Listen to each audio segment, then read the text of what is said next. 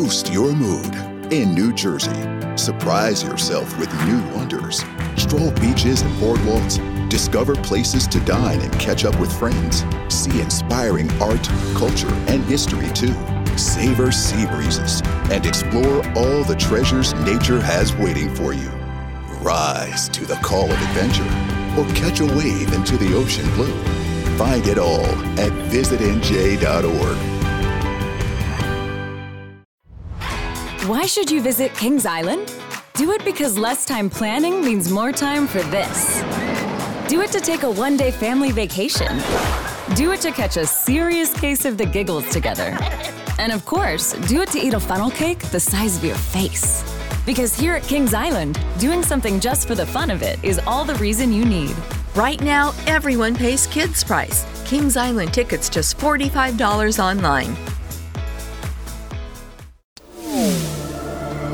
The X Zone Radio Show with Rob McConnell is largely an opinion talk show. All opinions, comments, or statements of fact expressed by Rob McConnell's guests are strictly their own and are not to be construed as those of the X Zone Radio Show or endorsed in any manner by Rob McConnell, Relmar McConnell Media Company, the X Zone Broadcast Network, its affiliated networks, stations, employees, or advertisers.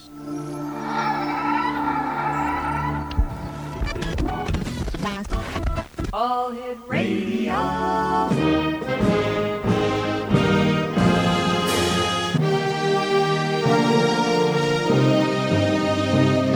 Welcome to the X Zone, a place where fact is fiction and fiction is reality. Now, here's your host, Rob McConnell.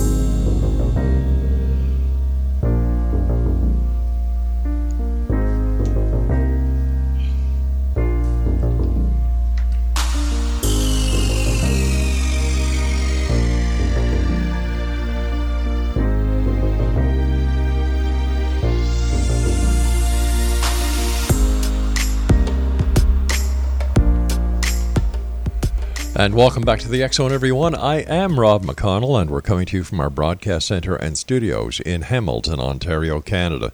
Now, if you'd like to send us an email, xzone@xzoneradiotv.com, on all social media sites, X Zone Radio TV. And to find out about the programming we have available for you 24/7, 365 on the X Zone Broadcast Network, visit www.xzbn.net. And for the X Zone TV channel, on Simul TV, by the way, it's channel 21, www.simultv.com. Exonation, my guest this hour is author and adventurist Ron Morehead. He's the producer of the Sierra Sounds, has been known for decades for his worldwide research into the Bigfoot Sasquatch phenomenon. To date, he comes closer than any other researcher to having a complete body of evidence. The Sierra Sounds are the only Bigfoot recordings that have been scientifically studied, time-tested, and accredited as genuine. Ron has documented his personal instructions with these giant beings and produced his story on a CD and also in a book entitled Voices in the Wilderness. Joining me now is Ron Morehead. And Ron, welcome back to the X Zone. Great talking to you again. Well, thank you, Rob. It's a pleasure being here. Thank you. Ron, for the listeners who may be hearing you for the first time on our show, can you tell us a little bit about yourself and how you got into being a Bigfoot Sasquatch researcher? Yeah, sure. I got into it, actually wasn't looking for Bigfoot at all. It was a hunting camp in 1971, and I went in there. There was 6 of us all together, and these beings started coming around the camp in the evening time, mouthing off and chattering, and they would take food we left out for them. So that started in 1971. In 1972, we got an investigative reporter to come in to kind of write down what's going on, and we did that through Ivan Sanderson years ago, and he related it to Peter Byrne. The reporter that Peter Byrne asked to come in was Alan Berry. And he started recording the creatures like we were, because they kept coming in each time we go into the camp. And it's a remote camp, 8 miles into the wilderness, very inaccessible. We have to take our supplies in on mules, and you had to walk or ride a horse, one or the other. You can't get in any other way. So anyway, that's how it began for me. And Alan Berry, I got to credit him, we all do, for fostering the study at the University of Wyoming on the sounds that he recorded. And we was all recording, but he got some very clear ones, and had a Professor Curlins do a year-long study on them, showing that they were not manipulated, speeded up, slowed down, or no foul play in any way. So he got that, which was a big deal. Sure. But it wasn't until 2008 till a cryptolinguist heard them, and he thought he heard some language in there. So, of course, we knew they were chattering amongst themselves. And similar to Albert Ostman's account in 1924, like he said, they were chattering amongst themselves. And so he took them and studied them, listened to them, came all the way out from Missouri to interview us. It was that big a deal to him because he says, if this is a language, and he said, it is a language, by the way, he found out after he studied them. And he transcribed this language. And when I say language, I mean the human definition of language. It means they have to have the same type of vocal apparatus that humans do, at least one that'll do what we do. And they also have to have a morpheme stream in their words, which is like a group of words that make a cognizant sentence. And that's what we have. And only humans are supposed to have that. So all of a sudden you got some other bipedal hominid out there that's got the same attributes we do as far as language goes. Now, they got a lot more than that, though. After studying them for the 47 years now, I've come to some interesting... I put some interesting dots in my little puzzle trying to figure these things out. Well, let me ask you, Ron. Prior to your encounter, did you believe in Bigfoot? Well, I didn't disbelieve, but I guess I was neutral. We weren't looking for anything like this at all. I remember the Patterson film, 1967, just a few years before we encountered him. And, that's all I knew was that somebody had said they'd filmed one up there, and I think I'd seen that film. But other than that, I wasn't really an enthusiast of any kind. But when I ran into him myself up there, it kind of changes your mind. You realize there's something very, very big and very, very sapient. They are sapient, by the way. They're not just some dumb animal running around in the woods like so many people think they probably are. They want to dig a hole and trap them or go out and shoot them. They're more than that. And I think I've came to some realizations that perhaps they could be, possibly from alien intervention into a genome of some type of primate, and changing, altering the DNA to give them the sapience that they have. Of course, that makes them a hybrid, but then I think we're all hybrids. So how come there nobody has actually caught or has acquired physical evidence of the Bigfoot? Are they that more intelligent that they know how to avoid being caught? Absolutely. Yes, they are. I mean, we tried so many tricks up there, and this before I realized just how significant this thing was, trying to trick them, trying to get a picture. All we could capture was their vocalizations, and that's what brought me here today with you is these vocalizations, because it's kind of gotten known worldwide now as being very credible, and they are credible. More recently, we had a gentleman named Thinker Thunker. Maybe you heard of him. I don't know. He's got a website. He did a little analysis on our Sierra Sounds, and he says that they have 5 octaves in one tone, which is humanly impossible. And no animal known on Earth can do that, and no human can do that. So I'm trying to get that corroborated now by a bioacoustical engineer with a PhD behind his name. It seems like you have to have those sort of things before anybody's going to buy it, And so I'm just trying to do my homework and get that there, because if that comes out, that should be the smoking gun on these things. So you would think that the credibility behind the sounds that we captured up there and the different men that was involved, and we all have the same, we all were there. So anyway, it goes on and on from there. It's kind of fun, but it's also very exciting at the same time. Now, did you yourself get to see a Bigfoot? And if you did, what did it look like? Well, I did in 1974. This was 3 years after we first encountered him in 71. I just got a glimpse of it, Rob, so I can't really tell you the details of his face, but I can tell you it was moving extremely fast through the trees. I recorded this on my cassette recorder. That's what we had in those days. And while they were making their vocalizations, there was 3 of them, we believe. One behind me, and that's where the samurai cry come from that they've coined as the samurai cry. It's a big yell behind me, and he was yelling at the two, which I think was an adolescent and a female down below. Mm-hmm. And I seen him streaking through the trees, and I mean, he was going so fast, inhumanly. And we're talking about logs and everything else in his way, but he just floated through there like inhuman. It was really incredible. And so that was my glimpse. When I say glimpse, the other gentleman that was with me, he's my packing buddy. Came in on horses. Mules brought some supplies in, and he also got some glimpses that night. So it was an interesting night because up till then, they had never really interacted with us until we were inside the shelter, which kind of like a big beaver's nest with deadfall around some trees. And it wasn't until this night in '74 till they really started showing themselves more boldly than ever before, and making these sounds, wood knocking, limbs cracking, whooping, and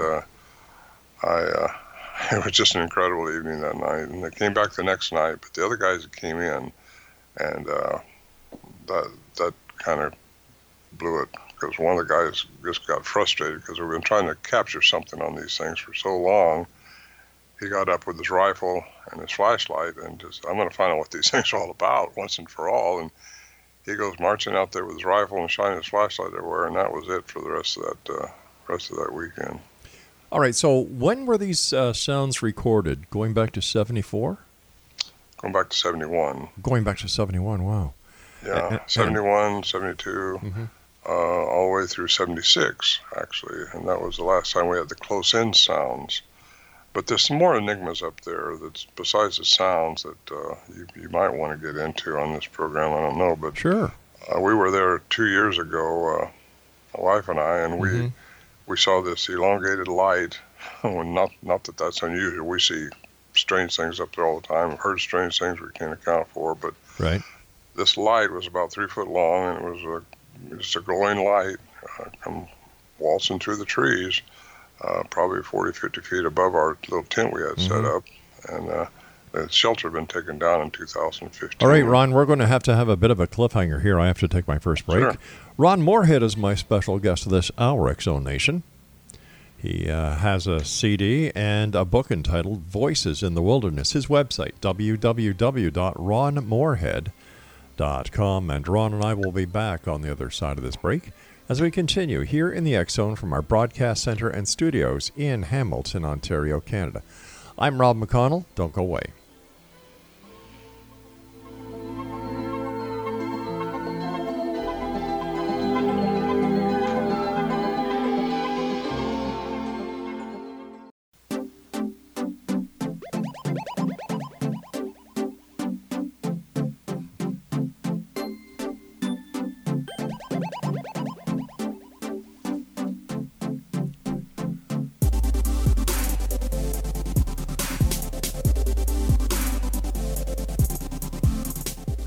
X-Zone Nation, Ron Morehead is our special guest. His website is ronmorehead.com.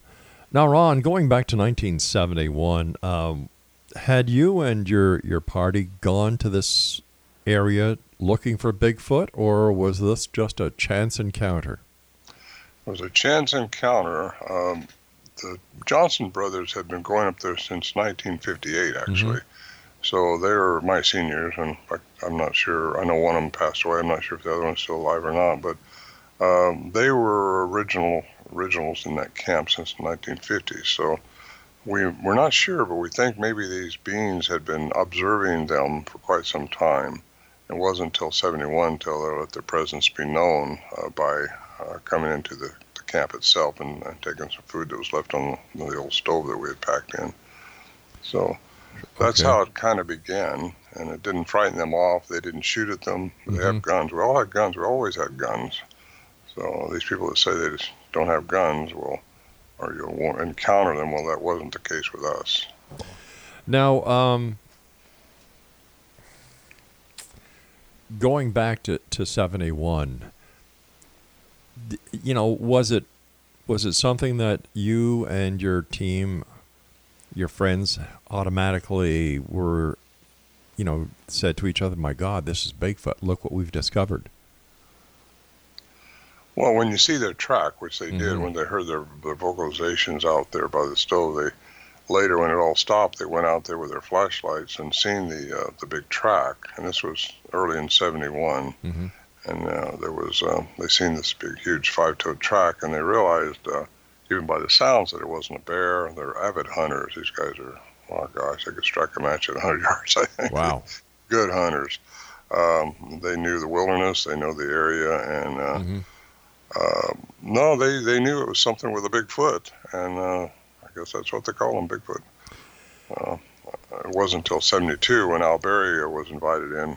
He got word that we had this and wanted to investigate it. But he went in looking for a hoax, actually. He went in, this is a pretty incredible story that Warren Johnson sent to Ivan Sanderson in a 23-page handwritten letter explaining what was going on, but he didn't buy it. Ivan Sanderson didn't. He sent it to Peter Byrne, who in turn got a hold of Al Berry, who came down and interviewed us, and we ended up inviting him in. And he told me always stay with science, but there's things that science, classical science anyway, couldn't answer up there. The lights, the sounds that we'd hear, there's no source that we could find as far as the big tuning fork sound that you hear in the daytime right above your head, and you look up and you just don't see it. It's like a 2-ton hummingbird or something like that. And there's times when I tell people this, and it's in my book, Voices in Wilderness, that you think this sound is something out there is tearing up our camp. The barrels are that we've hauled in on mules and kept our supplies in, secure it from the bears and all, and you think that's being tore apart and just everything being thrown all over the mountainside, and you go out there and look later on and nothing's changed. Now, that's pretty unusual, and there's other things that's happened up there too that I write about in my book. Sure. But, staying with science, I thought, well, because Al Berry said, well, don't talk about this strange stuff that goes on up here. You'll lose credibility, and you won't be able to tell anybody about this later on in life. And so for a long time, we didn't talk about it, but I started talking about it. In fact, last year, I wrote another book called The Quantum Bigfoot, and it gets into the science that's possibly behind how these beings do what they do. I've had so many reports over the year, interviewing people for 40-some-odd years, and they talk about how they saw them disappear, they've had this happen, that happen, and things that just doesn't make any sense at all in our classical paradigm that we've got. We're all raised to think that everything is material or physical, and in quantum physics, that's just not the case. It has classical science, 1687 by Isaac Newton, is what we've all been taught is what we have to live by, our 5 senses, and that's all we got. But there's more, and that more gets right into how this stuff can happen, and that's what I write about in my recent book, Quantum Bigfoot. I sell a lot of those, too. It's really...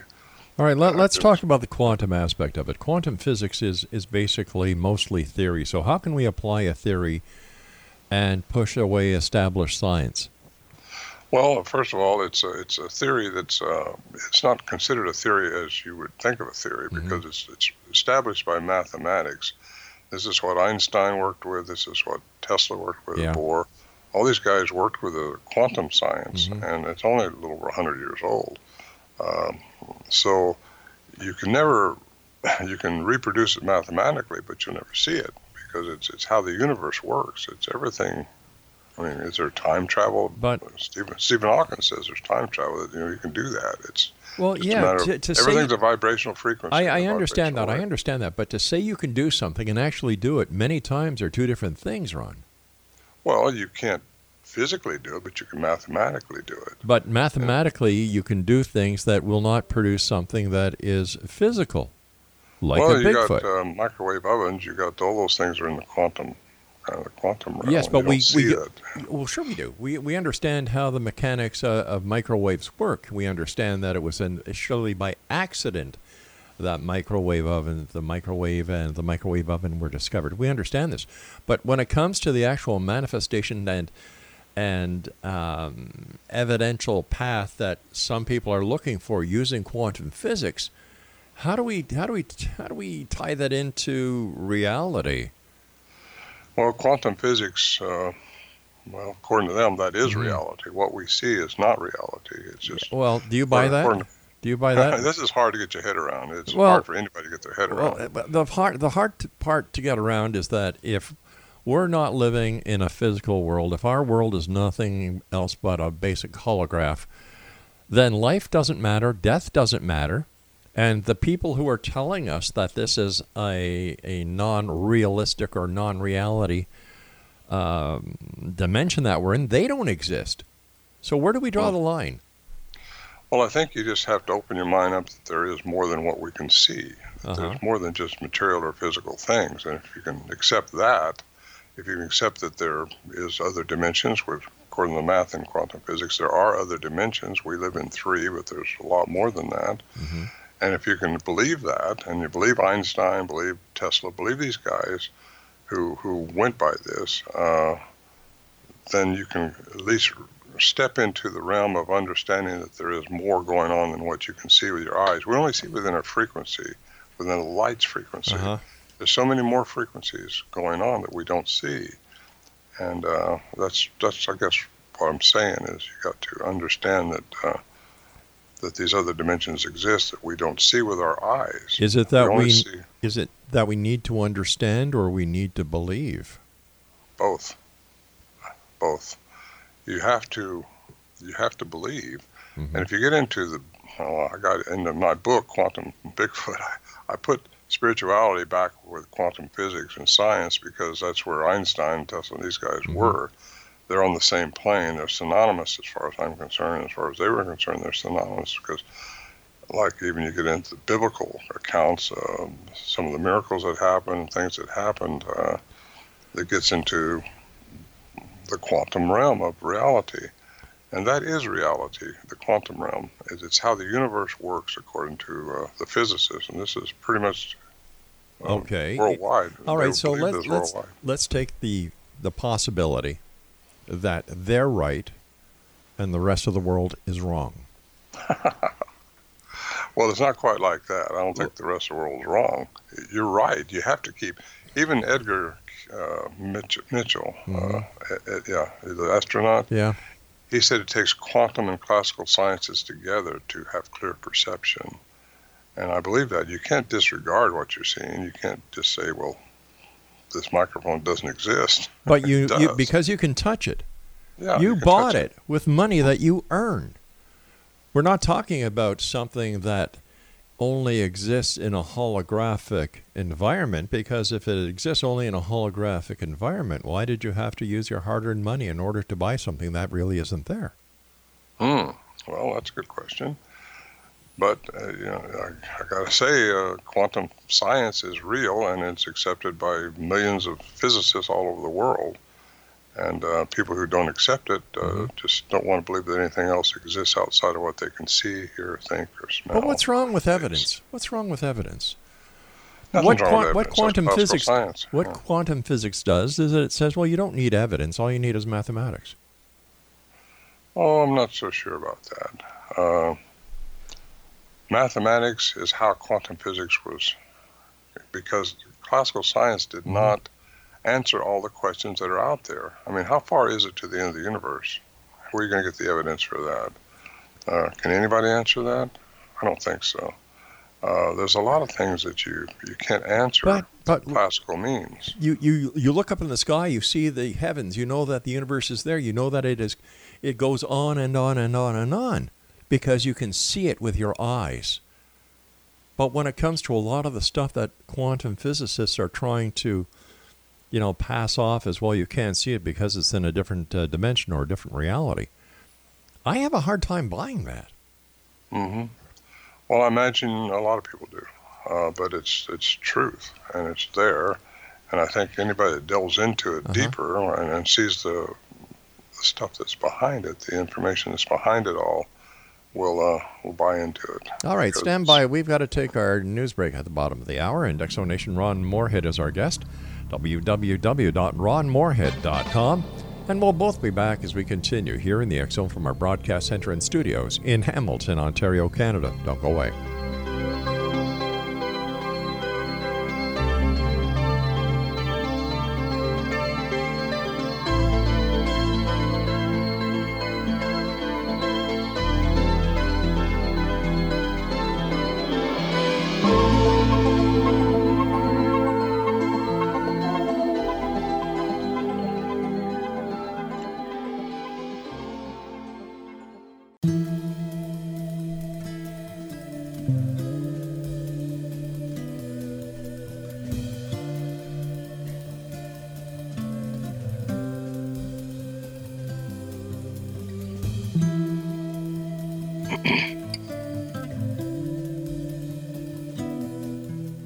Exonation Ron Morehead is our very special guest this hour.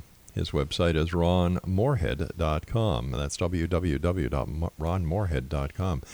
Ron, with reference to the audio tracks that you were able to acquire from your camp going back to 1971, if quantum physics are saying that this reality that we are in is not real, but it's holographic, how do you explain the audio tracks that you recorded that you're calling voices in the wilderness? Well, they were physical beings. When they're in our dimension, when they're something that makes tracks, leaves sounds, right. They are in our three-dimensional world environment. Okay. So when they come here to this dimension, is our dimension real? Well, it's real to us. It's what we can see. It's just that there's more of it. There's more going on than what we can see. Okay. And do you believe in miracles? Let me ask you that, Rob. I'm an ex-police detective. Good. I deal in facts. I don't deal in supposition. I deal in evidence. Uh-huh. When I do an investigation, I do an in-depth investigation based on facts, witness testimony, the crime scene evidence. I just don't say or try to put something into context using quantum physics, because I have to deal with the reality, because people 9 times out of 10 suffer. And this suffering is caused by actions, cause and effect, here in this reality that we're in. So I cannot, in order for me to believe something, I need to see it. Well, do you believe anything happens when you die? Does your energy go anywhere, or does it just as I just did? Because quantum physics says everything at its most minute level is energy, right? Creating a vibrational frequency, vibrational wave, and it cannot die, according to Stephen Hawking. Now we're discussing physics, who have studied this stuff all their life, and they say this stuff, and I tend to believe them because I've run into some things I can't answer through classical means, and you being a detective would have been great to have you up there then, because that's what Al Berry was trying to do. He's trying to figure out how this stuff was going on. Right. The lights in the sky, we thought we saw in a big, I did see, me and another guy seen this big ball of light coming down, controlled, huge, and we lost it behind the tree line, but we've seen other things up there too that just didn't make any sense in the classical world. Right. And it's something with intelligence beyond what we understand at this point. So that kind of got me into quantum physics years and years ago. I'm not a physicist, but I think I got a little bit of a handle on it. I've been into Peru and Bolivia, look at these enigmatic remains of people that were not human, and not totally human, and how they did the megalithic structures down there is uncanny. We can't do that today. Well, that doesn't mean we couldn't have done it in the past.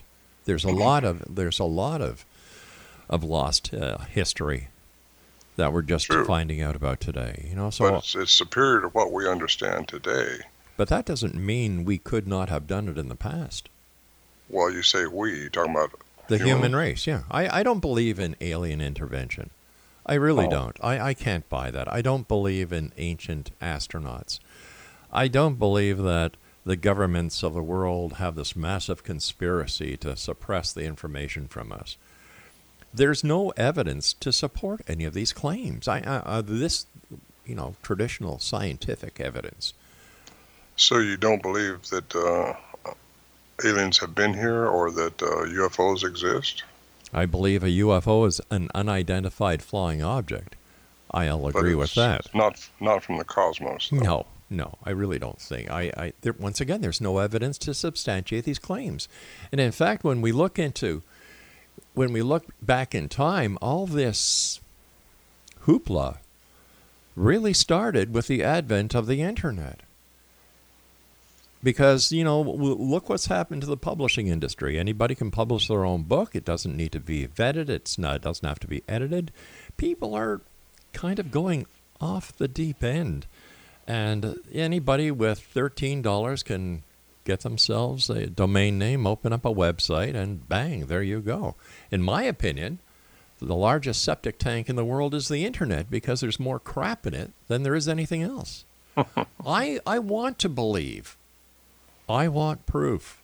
I'm not going to take hearsay evidence. I'm not going to take anything except proof.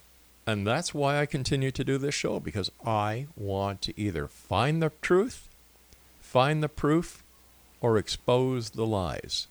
Mm-hmm. Well, good for you.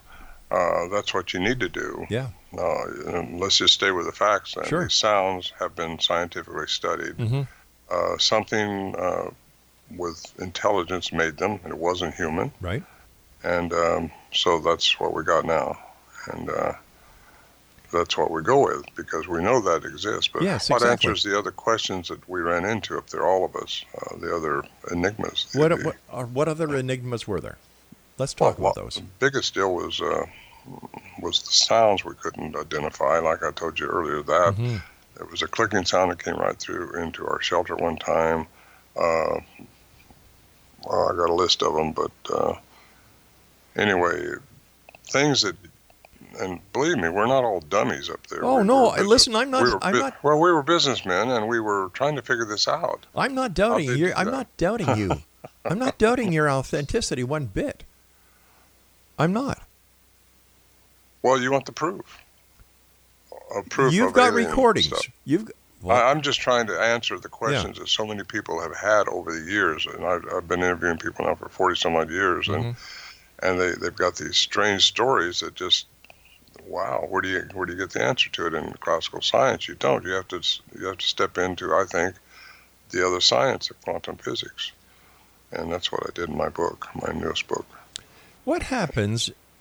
And this is a hypothetical question. What happens if you, let's say, 5 years from now, or 10 years from now, 15 years from now, a new math is developed, proving Einstein and modern day physicists wrong? Well, I think they've been trying to do that for a long time. But what happens the day that happens? Well, you say it's going to happen. It's like saying 2 and 2 is not going to equal 4 someday. I said hypothetically. What happens? Okay. What happens if that happens? Well, if it happens, I guess we got to revamp everything. But I don't think that's going to happen, because the math on this stuff has been checked out for years now, and it's been recreated and substantiated through with the mathematic equations and formulas that we know based on the math that was created by mankind. So what happens if there is a new math that is created with the assistance of computers that proves that the math that was created by mankind was wrong? Wouldn't that be interesting? It's a possibility. Artificial intelligence is going leaps and leaps ahead. Look what it's done to our technological ages. Look what it's doing to our environment. Look what it's doing to society. My goodness, look what it's done to Google and Amazon.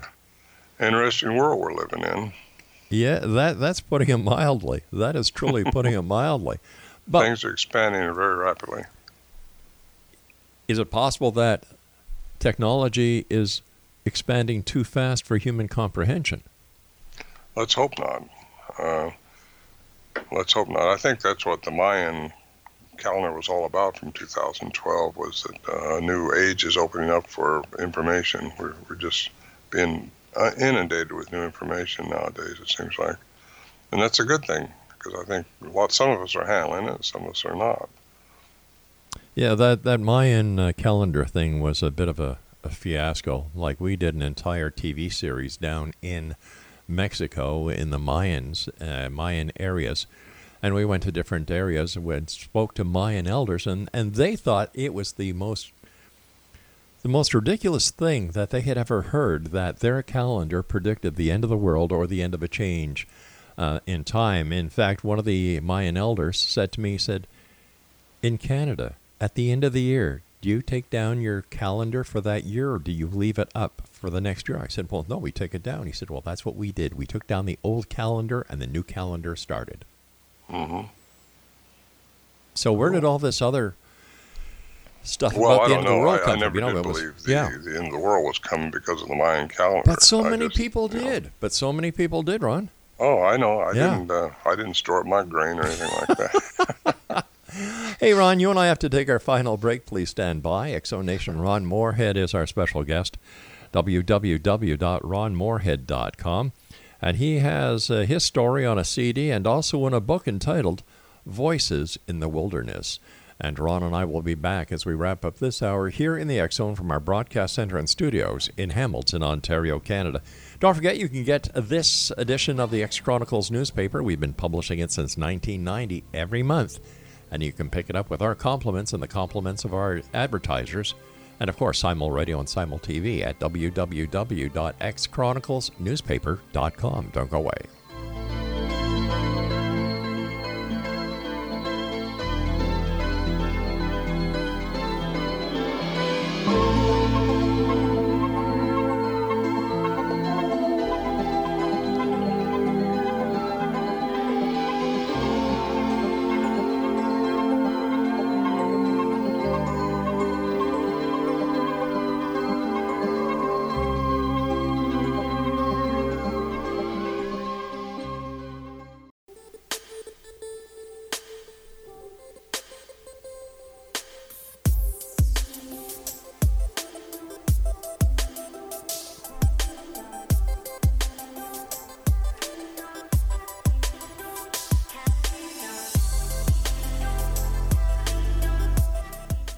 Ron Morehead is our very special guest this hour. Exonation, www.ronmorehead.com. First of all, Ron, I want to thank you so much for coming on the show. And I have to ask you a question that I just thought of during the last break.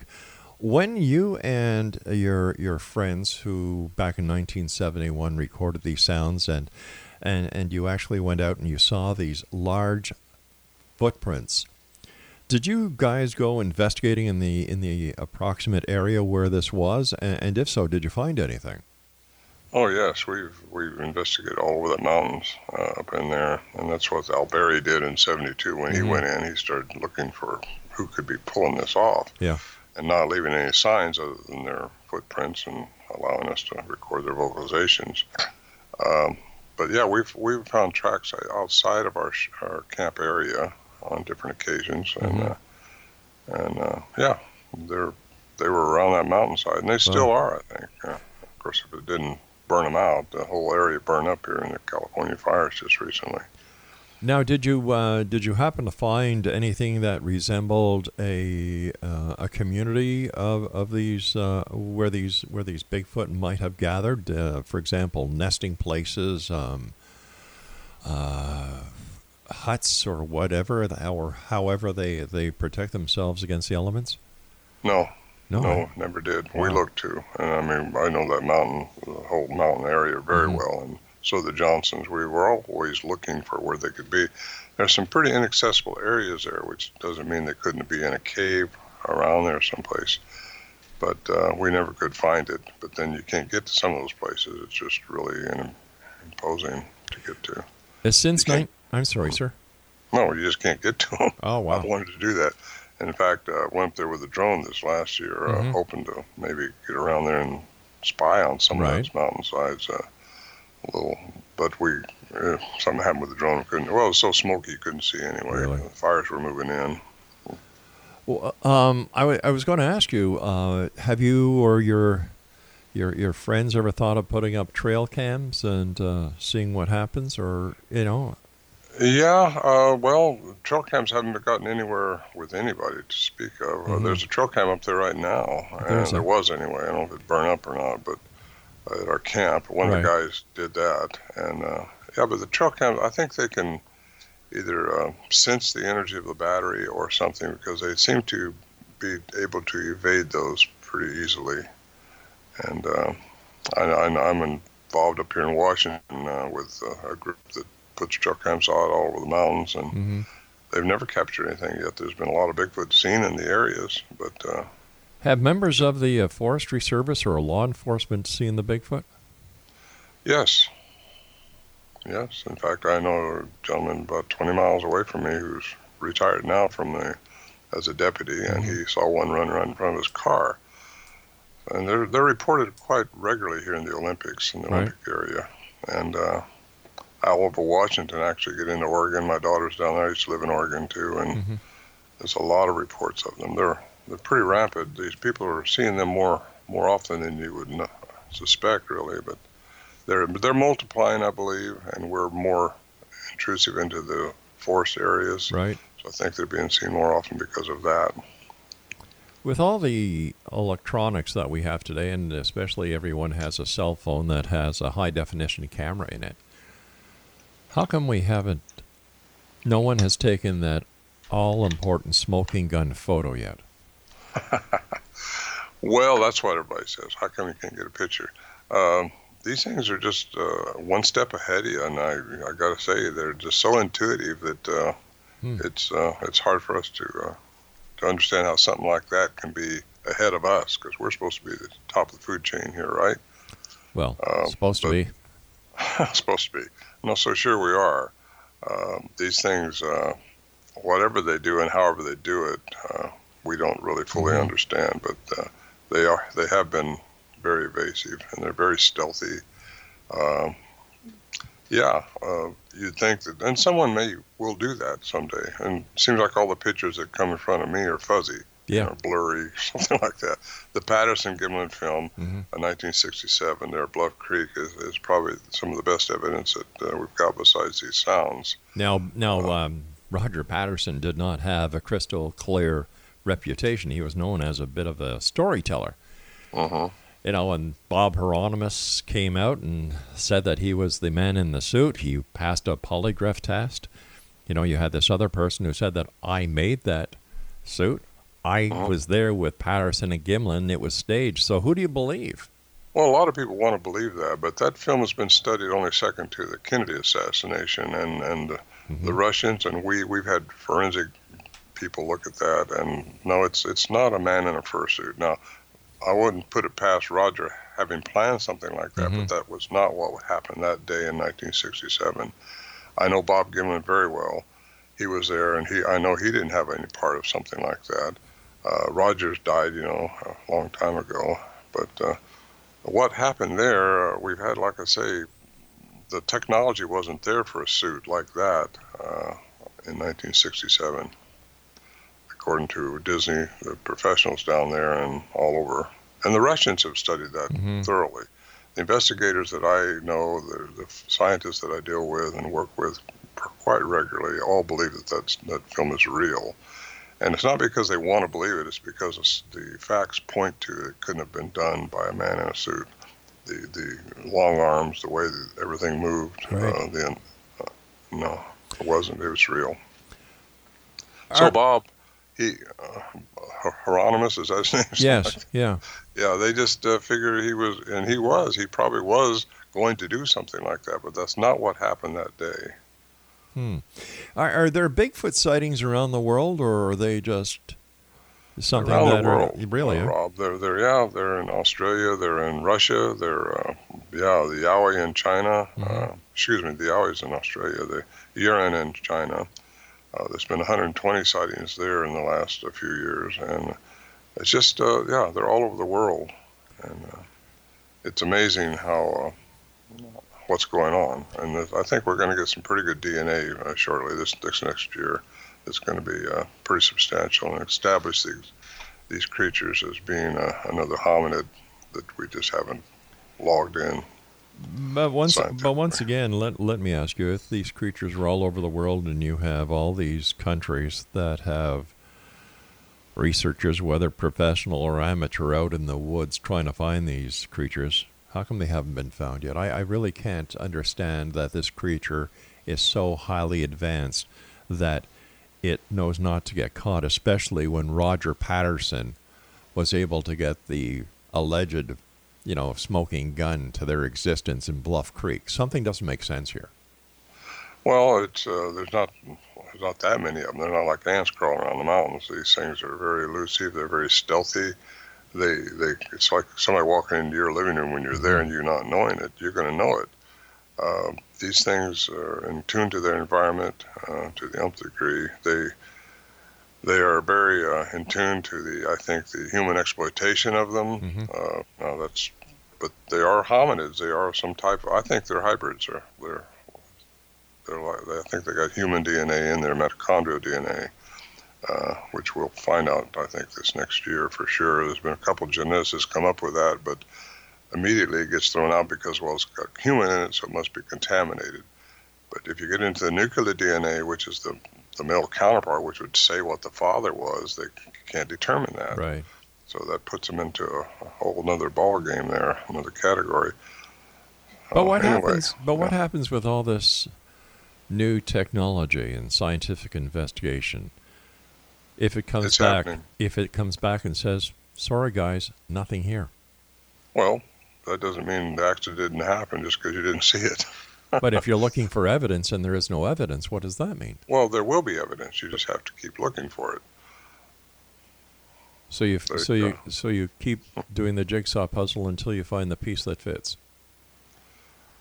Yeah, I guess that's one way to put it. But you just got to keep looking. I've been all over the world. I've been into Russia. I spoke at the Darwin Museum of National Science in Moscow. Right. Been into Siberia. I've been into, like I say, Nepal. I've been into South. I've been all over trying to research these enigmas or these beings to see what they could be.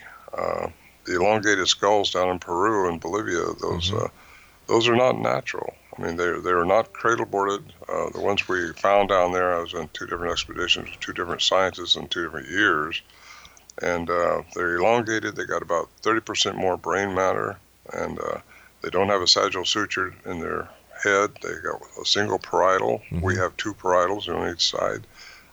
They think they're responsible for those megalithic structures which are there. They had super intelligence. I believe they moved those boulders, which are weighed over 100 ton, a lot of them, put together like a jigsaw puzzle, with vibrational frequency. And everything, you get down to the minute level of even us, is like I said before, vibration. Ron, time has come. You and I have to say so long. And Exo Nation, our guest this hour has been Ron Morehead. His website is ronmorehead.com. Ron Morehead. Talking about elongated skulls there. I don't know, Exo Nation. You know me. I want to see the proof. I don't want to hear the bibble-babble or the drizzle-drabble. I want proof. And so far, after 30 years of doing 29 years of doing the show, 30 years in a little while, sorry, no proof, no evidence yet. And I certainly don't think that so-called quantum physics is going to give anything else but more BS evidence to those who really want to believe because they need something to cling on to. Klingons, Morehead, elongated skulls. Anyway, we'll be back on the other side of this break. To put it mildly, I'm not a believer. I want to believe, but until I see the evidence, I won't. Hello, Discover here to explain our cash back match. Here's how it works. We give you cash back for using your Discover card on the things you were going to buy anyway. Then we match that cash back in your first year. And that's why we call it Cashback Match. Now to recap and say cashback one more time. We match all the cash back you've earned at the end of your first year automatically. Discover. Exceptionally common sense. Learn more at discover.com/match. Limitations apply. Texting privacy policy and terms and conditions posted at textplan.us. Texting enrolls for recurring automated text marketing messages. Message and data rates may apply. Reply stop to opt out. The pandemic has been hard on all our kids. New studies show more than 1 in 3 children who started school in the pandemic now need intensive reading help. That's right. Millions of kids in kindergarten through 3rd grade in the United States cannot read at grade level. Here's the good news. Your child can be reading in just 30 days, guaranteed, with Hooked on Phonics. Even if your child has been struggling, Hooked on Phonics will teach your child to read in just 30 days, guaranteed. And right now, you can get started for just $1. Text the word GRADE to 323232 right now. Hooked on Phonics is highly effective and incredibly fun, and everything can be done right from home and in less than 20 minutes a day. For more than 30 years, Hooked on Phonics has been the proven learn-to-read program that kids love to use. Text GRADE to 323232 and teach your child to read in just 30 days, guaranteed. Text GRADE to 323232 right now and get started for just $1. Text GRADE to 323232 now. Text GRADE to 323232.